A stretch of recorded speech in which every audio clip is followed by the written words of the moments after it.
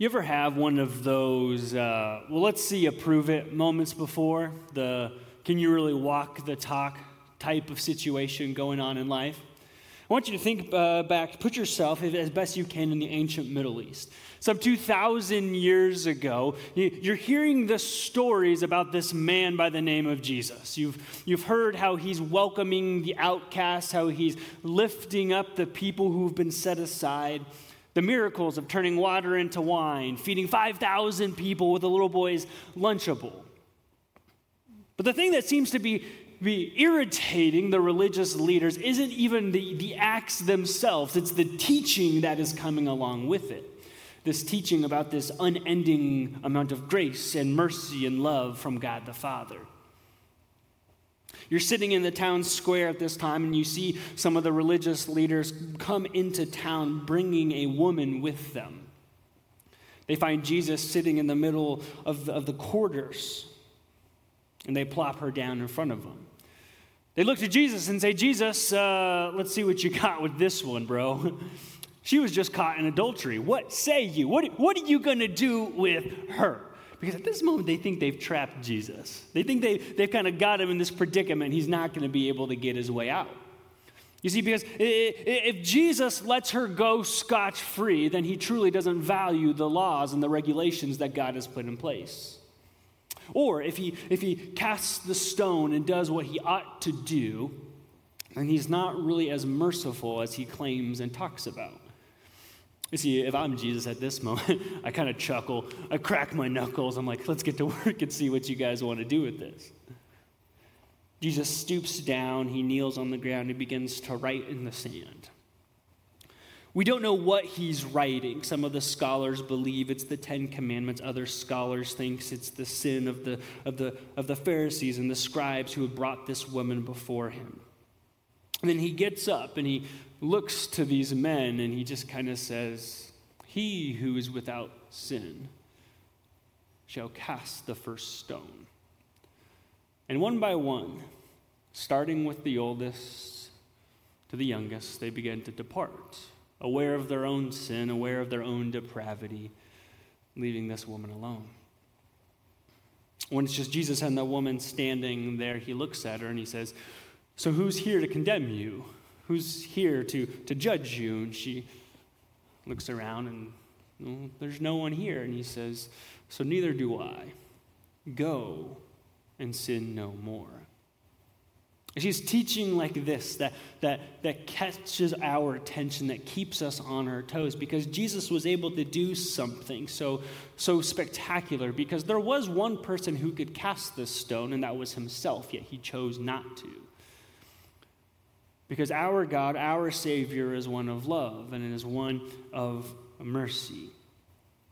And so as we continue in our teaching series, Upside Down, talking about the Beatitudes, it's this way in which Jesus taught, this way in which Jesus controlled the lives of those around him in a way that brought freedom and liberty above all else. You see, we called this series Upside Down because this teaching of Jesus, the Beatitudes, are quite backwards, right?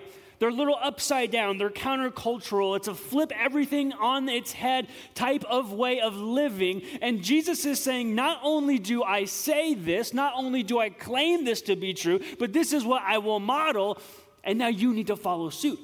If you claim to be a Christian, if you claim to be a disciple, a follower of me, a follower of the way, then you too need to put this into practice. And so week one, we talked about how the Beatitudes kind of follow this cadence, this pattern here. Show it to you on the screen. Where in week one, and then in Beatitude 8, we see over here that they're going to get the same reward. The kingdom of heaven, the kingdom of God is what everyone's going to be left with. But then in week 2, or in Beatitude 2, I should say, it all kind of drops out. You bring nothing to the table. You remember that, right? We're spiritual beggars. We're poor in spirit. But progressively it builds, and it builds if Jesus lives in you, if the Spirit of God is the power source of your life, you will begin to see how the kingdom of God becomes yours. But today, in this beatitude, we begin to see that this upside down isn't so much a backwards of thought. Rather, it's an upside down of action. It's going to cause us to do something. Where the others were about, hey, what do you believe inwardly about yourself and your relationship with God? Today it's going to say, so does that change how you operate in life? You see, it's not an outward, inward thing. It's not saying, earn it, show your obligation. Maybe the works of your hands can be good enough to show that you belong. Rather, what Jesus is saying, he said, no. If you believe this, if I am the Lord of your life, if you have been transformed in your heart, it should begin to express itself outwardly. So that leads us to Matthew chapter 5, verse 7. If you have the app, you can follow along with us this morning. One verse, simple verse, but Beatitude number 5, I think it is. Matthew chapter 5, verse 7, Jesus says these words. He says, "Blessed are the merciful, for they will be shown mercy." This is the only verse in which the upside down, the command matches the reward, the makarios, the blessing of what is received, this synonymous countercultural way of living. But mercy is an interesting word, isn't it? It's something that we're familiar with. Perhaps we talk about mercy. There's books and movies and songs written about mercy. But it's interesting that Jesus talks about mercy. He shows mercy. He exemplifies mercy. Yet it's the one thing that he wasn't given in the last moments of his life. In that culture back then, in the Roman Empire, it was not known as a society of mercy. It was one of power and prestige and wealth and authority and leveraging what you have in order to subject others to you. And that mercy was a sign of weakness. So what is mercy really? Is it saying sorry when you mess up? Is it forgiveness? Is mercy just saying, hey, I'm going to try not to do it again? Like when my 4-year-old decides to whack his sister across the face with a pillow, just because. Go say sorry to your sister, and he walks up, sorry, Avery. Maybe it's heartfelt. It's probably not. But where's the mercy in that, right? Mercy is forgiveness, but it's something deeper, isn't it? See, mercy, it comes from this Greek word, eleos. And it talks about this feeling of pity deep within someone. But it focuses on an action of kindness to relieve the issue. Right? So what we begin to see is that mercy is more than just saying sorry. Mercy is more than just saying, hey, I forgive you. That mercy involves and it requires an action of this desire for the pain to be removed, for the baggage to be lightened, for the shame to be wiped clean from that person. Let's be honest for a second, though. When it comes to mercy, it's easier said than done, isn't it? That mercy is easier said than done. That when the talk of mercy comes up, we all clap and we smile and we nod. Yep, mercy is great. We receive the mercies of God, but it's another thing to put it into practice. It's a tough question for all of us. Is will I actually be merciful when the opportunity arises? In 1969, there was a Jewish man by the name of Simon Wiesenthal, and he wrote this book called The Sunflower. It's a pretty powerful and it's a very profound book. And Simon said he was a Jewish man who had survived through the war and he had survived through a camp. And he's recounting this story in which he was out tending a garden near a hospital, and this nurse bursts through the doors and she makes a beeline for Simon. It's like this undeniable, she has got to get something done. And she walks up to Simon and she just says to him, and says, you come with me. And he's like, oh, okay. So he puts down his tools and begins to follow this woman into the hospital. He has asked her, where are we going? What are we doing? She doesn't say a thing until she finally gets to the spot in which they arrive, and it's the bedside of a Nazi soldier. The nurse looks at Simon and says, he has something he wants to say to you. Our minds probably begin to speculate what was said or maybe what was shared. He goes on to share this moment in which this soldier who was within moments of his life. He recounts a time in which him and his comrades, they gathered up some Jewish people, tied them together, put them in a building, and lit the building on fire. Then as the building began to burn to the ground, if they somehow managed to escape and get out, their directions were to mow them down. So here's Simon, having survived some of these horrific details, standing next to this man. And the Nazi soldier looks to him and says, I know I am just moments away from meeting my Maker, but before I do, I need you to show me mercy. And the book ends right there. The story goes dark. The rest of the book that is written, we don't know how the story ends, and it's thought leaders, it's pastors, it's religious people, it's influential people with power who say, well, this is what I think Simon ought to have done. This is what I feel like I would have done. This is what I believe Simon did do or should have done in the moment. We all know that mercy, it's easier said than done. But what are you going to do when the opportunity actually arises? I want you to think of a couple instances in your own life. I want you to think about the moment in which most recent moment in which you needed mercy yourself. Perhaps it was last night. Perhaps it was getting ready. Perhaps it was as you pulled into the parking lot this morning. I don't know. Don't look at that person across the room, right? Okay, right? I want you to think of the most recent moment in which you yourself needed mercy. I also just want you to think about the biggest moment in which you needed mercy in life. What's that one thing? I think we all have them. If I could go back in time, I would not have done that thing, said those words, treated that person in such a way. The thing is, then you can take those both and you can flip them upside down. What is the most recent time in which you have been wronged and needed to show mercy? What is the biggest moment in your life in which you were on the wrong side of the action, in which you were given the opportunity to show mercy? You see, what we begin to think and we begin to see and understand is that mercy is for all. Not just the wrong, but the wrongdoer. Not just the oppressed, but the oppressor. Not just the victim, but the victimizer. And it makes the case that we are both called to be givers and receivers of mercy. You see, we are aware of our faults. We are aware of our sin. We are aware of the things in which we have done wrong against God and against one another. At the same time, too, we've all received the wrong from perhaps ourselves or other people around us. But the interesting thing about Jesus, the interesting thing about mercy is that Jesus doesn't say, I am going to love you more than the person who has wronged you. God doesn't say, I love those this much, and those who have wronged you, I love them just a little bit less. No, God says, my love, my grace, my mercy, my compassion, it is unfathomable, it is unquenchable. It is for each and every one of you. We are all equally in need of giving and receiving the mercy of God. Now, I need you to hear me for a second, though, when I say this.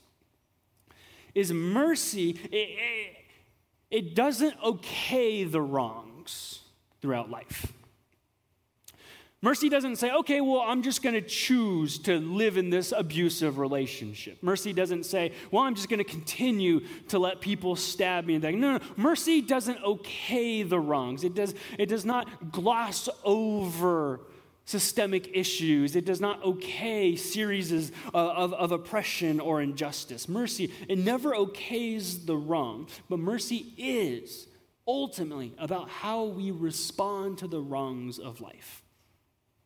But if you're like me, your gut reaction to the wrongs of life, it's never to be merciful, is it?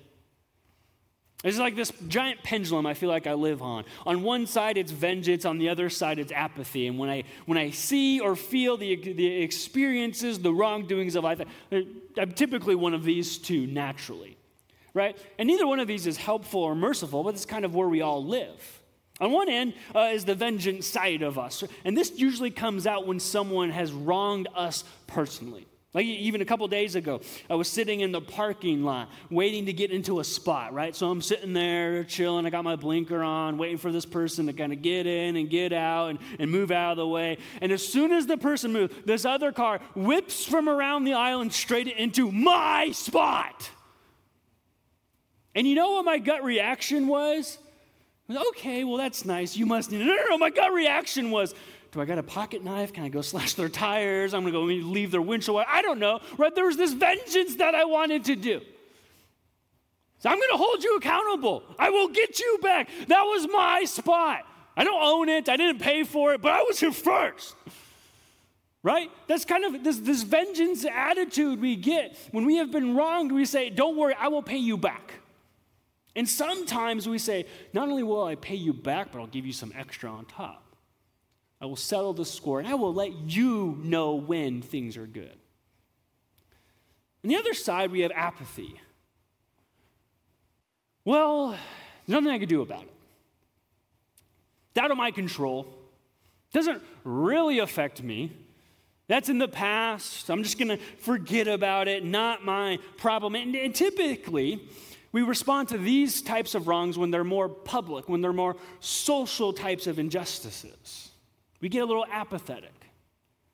Can I just say for a moment that we as Christians, we as the church, we have a tendency to get apathetic when it comes to certain forms of wrongdoing throughout our society and culture. I think it's oftentimes we don't want to get caught in the middle. We don't want to isolate people. I think we have to push back this default tendency to be apathetic to the larger social issues that plague our world and our society, the forms of racism, the conversations about life and everything. We oftentimes get apathetic. It just doesn't really affect me that much. Or I just haven't experienced that. That's not the place for it. But Jesus, as we see throughout the Gospels, he talked about mercy. He exemplified mercy. He called us to live, to be agents of mercy. Now, we're not called to be political activists. I'm not saying that. But there are moments in which those go together. Being agents of mercy and standing for rights go together, but there are other moments in which those must separate. Vengeance, apathy, is typically how we want to respond to the wrongs of life, isn't it? But at the end of the day, neither is helpful, and neither is mercy. You see, mercy does not trivialize sin for the sake of just skating by. But let's read it again. Matthew chapter 5, verse 7. Jesus gives us this beatitude. He says, "Blessed are the merciful, those filled full with mercy, for they will be shown mercy." You see, our counsel culture says, go ahead, be vengeful over that wrongdoing in your life. It's cool, it's fine. Just get them back in your timing, in your way. Our culture also says, it's okay, be apathetic. It's fine. If you just want to ignore it, that's your prerogative. And what we've done is we've lost sight of the power of mercy and its ability to bring liberation and freedom and support for each and every person. In Matthew chapter 18, Jesus tells this parable. It's oftentimes referred to as the parable of the unforgiving debt. And he tells a story in which there was this king who had returned home and he was making amends for everything that everyone owed in his kingdom. And so he began to almost like he opened the ledger and say, what do the Smiths owe me? What do the Johnsons owe me? What do Smiths Part 2 owe me? And he begins to go through his list. And he's saying, I want to call on my debts. I want you to pay me what I am due. And he gets to this man and he owes him 10,000 bags of gold. They say it's roughly the amount of 20 years of salary. And he goes to the king. He says, well, this is what you owe me. I'd like to be paid back. And the man says, well, I don't have the money. He says, okay, well, we'll sell your house, sell your car, sell your donkey, sell everything you've got. And perhaps we'll have to take your family in and make them work. And he says, I can't pay this back. I couldn't pay this back in many lifetimes. And he says to the king, have mercy on me. Forgive me this debt. To which the king looks at the man and he says, okay, I'm a loving and merciful king. I will forgive you this debt. And then a few moments later, this same man is seen and accounted for going up to his buddy, his neighbor, and begins to hold him by the throat and says, hey, bro, remember when I paid for that monocles last week? I'm going to need you to pay me back or else I'm selling you to the cops. And the king hears about this, and he says, you ungrateful servant. Do you not understand what I have done to you? How have you not been able to show mercy? I've forgiven you this massive debt, and yet you chose to hold this small amount over a neighbor. And he throws him into prison, and then Jesus gives us the words that he who has sinned much has been forgiven much. We have lost the power of mercy because mercy says, I know that you have wronged me. You have hurt me. You owe me. You are in my debt. But I will not label you. I will reset the score. I will wipe the slate clean. Because I, too, have been shown mercy. You see, mercy, it must be in our heart before it hits our head or our hands. Before we begin to process mercy, before we begin to show mercy, it must first exist in our hearts. That you will never know or understand mercy when someone is treating you well, only when they have wronged you. So it begs the question, right? Well, Eric, mercy is easier said than done. You just said this a few moments ago. How do I live a merciful life? If mercy doesn't okay sin, but it refuses to label, mercy doesn't fight back or act like the wrongs don't exist. Rather, let me say this, is what mercy does is it joins the story of what is actually happening beneath the surface. So how do we live merciful lives? Is number one, is we see our story that God shows us mercy. That each and every one of us, God has shown each and every one of you, each and every one of our staff members, each and every person across the entire globe, across the entire universe in existence, God has shown everyone mercy. Apostle Paul says in Ephesians chapter 2 that God has created us. He delights in his handiwork. But this takes us all the way back to the beginning, when God creates in shalom that we were intended to live in harmony and unity with the sovereign creator of the world. We were made in his image, the imago Dei. But then we understand this concept of sin. It has entered and has broken each and every one of us, our relationship with God and our relationship with one another. It infects us all. I heard one pastor say, he said, if sin were blue, we'd all be Smurfs. I thought that was kind of cool. What that sin does is means we have wronged God, that we are indebted to him, that there is a payment that must take place.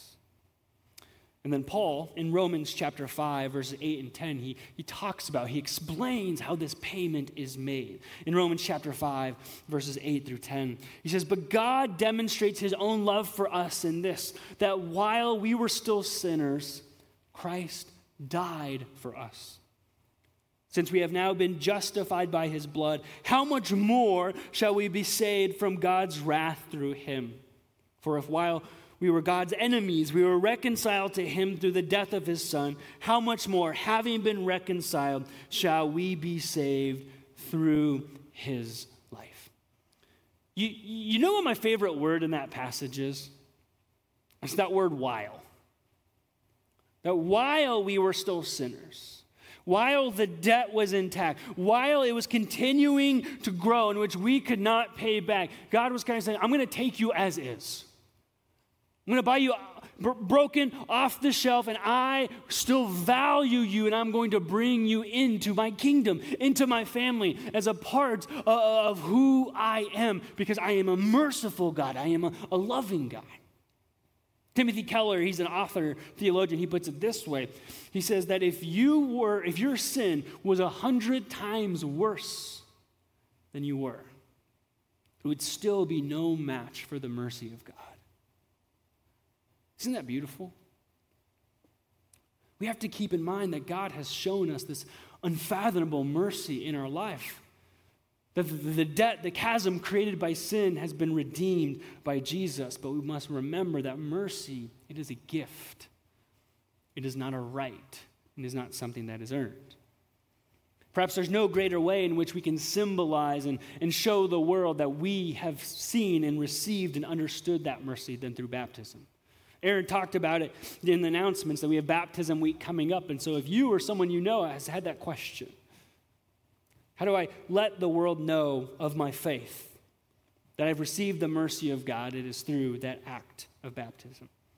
Number 2 in living a merciful life is not only do we see our story, we begin to see their story. Remember that God has shown them mercy. Right? Don't we like to think that God has been merciful to us? But then when the wrongs are on our plate, we begin to keep track and we begin to let them build up and consider how we will get those put back together. You see, in the kingdom of God, I like this analogy, is that we are a windshield people, not rear view mirror people. That we drive moving forward. We move forward in our faith. We move forward in the Spirit and the power of God. But we're given a smaller view, a windshield or a rear view mirror, where we can look up and remember how God has been merciful to us. But we typically tend to do is we like to live through the windshield, but we like to look at others through the rear view mirror. And I think what Jesus is saying to us is, no. We are all windshield people. Everyone has a rear view mirror. And so let's treat one another that we've all received the same mercy. Yeah, but Eric, you don't know Carol. You don't have to work with Steve. Man, in a few weeks, my in-laws are coming over, and let me tell you what, if you just spent Thanksgiving with us, you would understand, man. I get it. I've been there. But the thing is that you and them have been shown the same endless mercy. We need to remember that God has more mercy than we have mess. That applies to us, and that applies to everyone in our lives. And then and only then can we begin to see them through their windshield and not the rearview mirror. I think that the truth, though, about life is behind every wrong, behind every hurt, there's a story.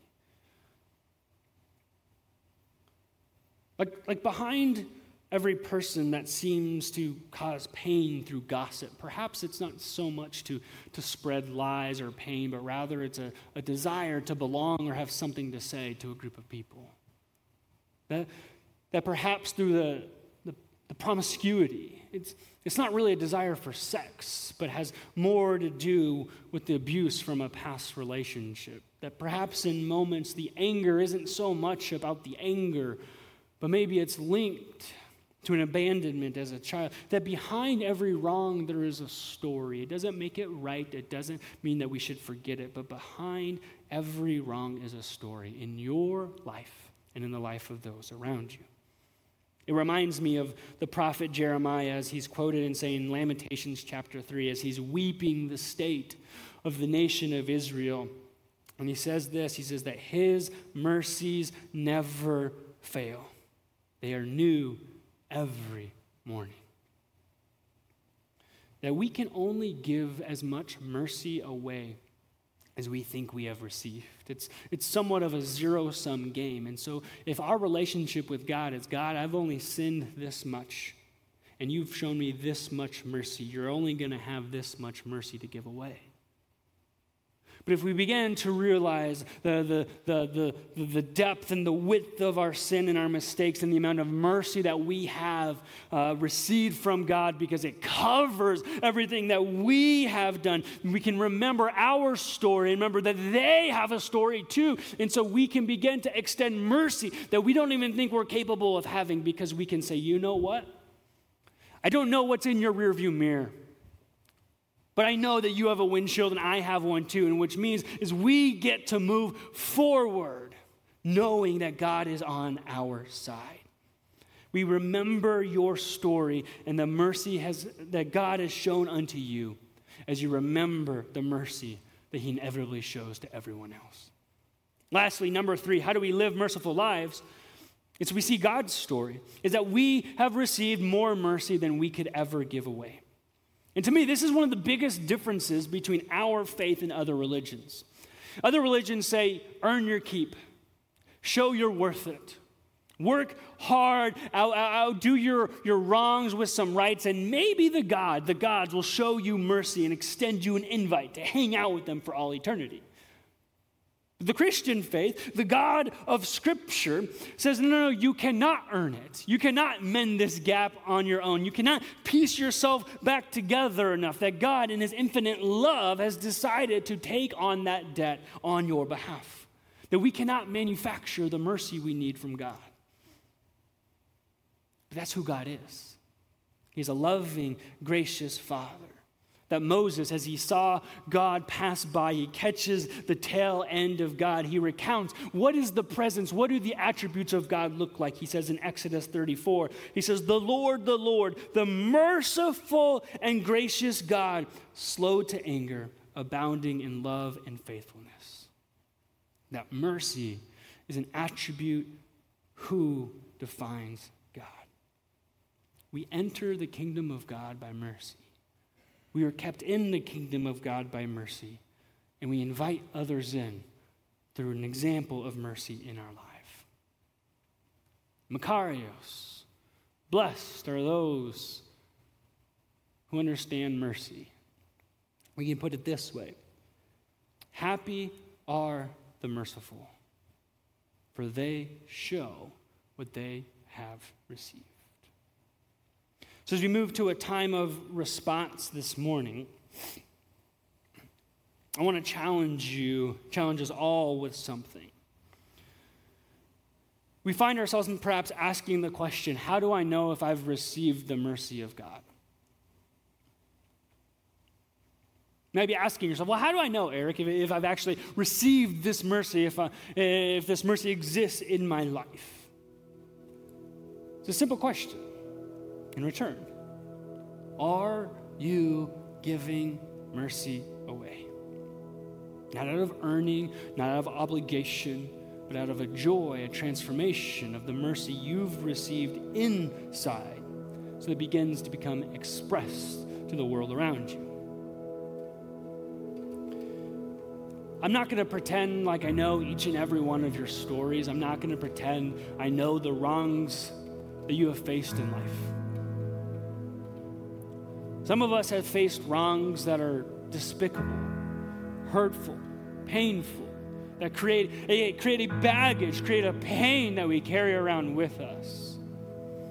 We've received wrongs because of the color of our skin, because of our gender. We've received wrongs because of where we grew up, because of how much money we don't make, whatever. I don't know your story. And I just want to remind you of the love and the mercy of God. That it was not your fault. You did not ask for it. And you're under no obligation to somehow repay that debt on your own strength, because that debt was paid for. You must also, though, remember that the mercy that God extends to you, he extends to them. And this is arguably one of the hardest parts about the teaching of Jesus. We are all quick to say, yes, God, give me your mercy. Make me an agent of your mercy. Let me experience your mercy. But if you could withhold it from them, that'd be kind of nice. If you could give me 100% of your mercy, but only give them maybe 50%, that'd be great. Make me feel better. Jesus addresses each and every one of us. He says, my mercy is for all. It is never ending. Whether you were trapped away in a camp, or whether you helped put them there. Whether you were the one who was wronged, or you were the wrongdoer. Whether you were the victim or the victimizer. Whether you were the oppressed or the oppressor. That the mercy of God does not okay the sin, it does not okay the wrong, but invites the story of God to the forefront of our lives. And so when you find yourself unable to muster the ability to be merciful, don't look to their life. Don't look to the wrong. Look inside. Look to your story. Look to how God has already been true and faithful and graceful and loving and merciful to you, because that is the source, that is the power, that is the transformed heart that can yet again extend mercy to that spouse, to that former spouse, to yourself, to that boss, that coworker, that employee, to that child, to that friend, that in-law, that neighbor, that past relationship, that person online, that person who you've never met before, yet they seem to know everything about you and hold it against you. That mercy has the ability to come out, not when we say, we'll see what you can give, rather, I will see and know what Jesus Christ has given for me to be a person, an agent of mercy. So this morning, as we continue to worship, we every single week have the opportunity to remember the mercy of God expressed through Jesus Christ. Would you partake in communion with me this morning? That Jesus, on his final night with his disciples, he was in the upper room. He held up the bread and he said, "This is my body broken for you. Take and eat."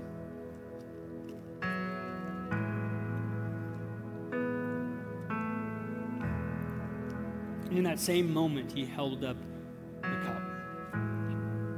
And he said, "This represents my blood poured out for you. Take and drink."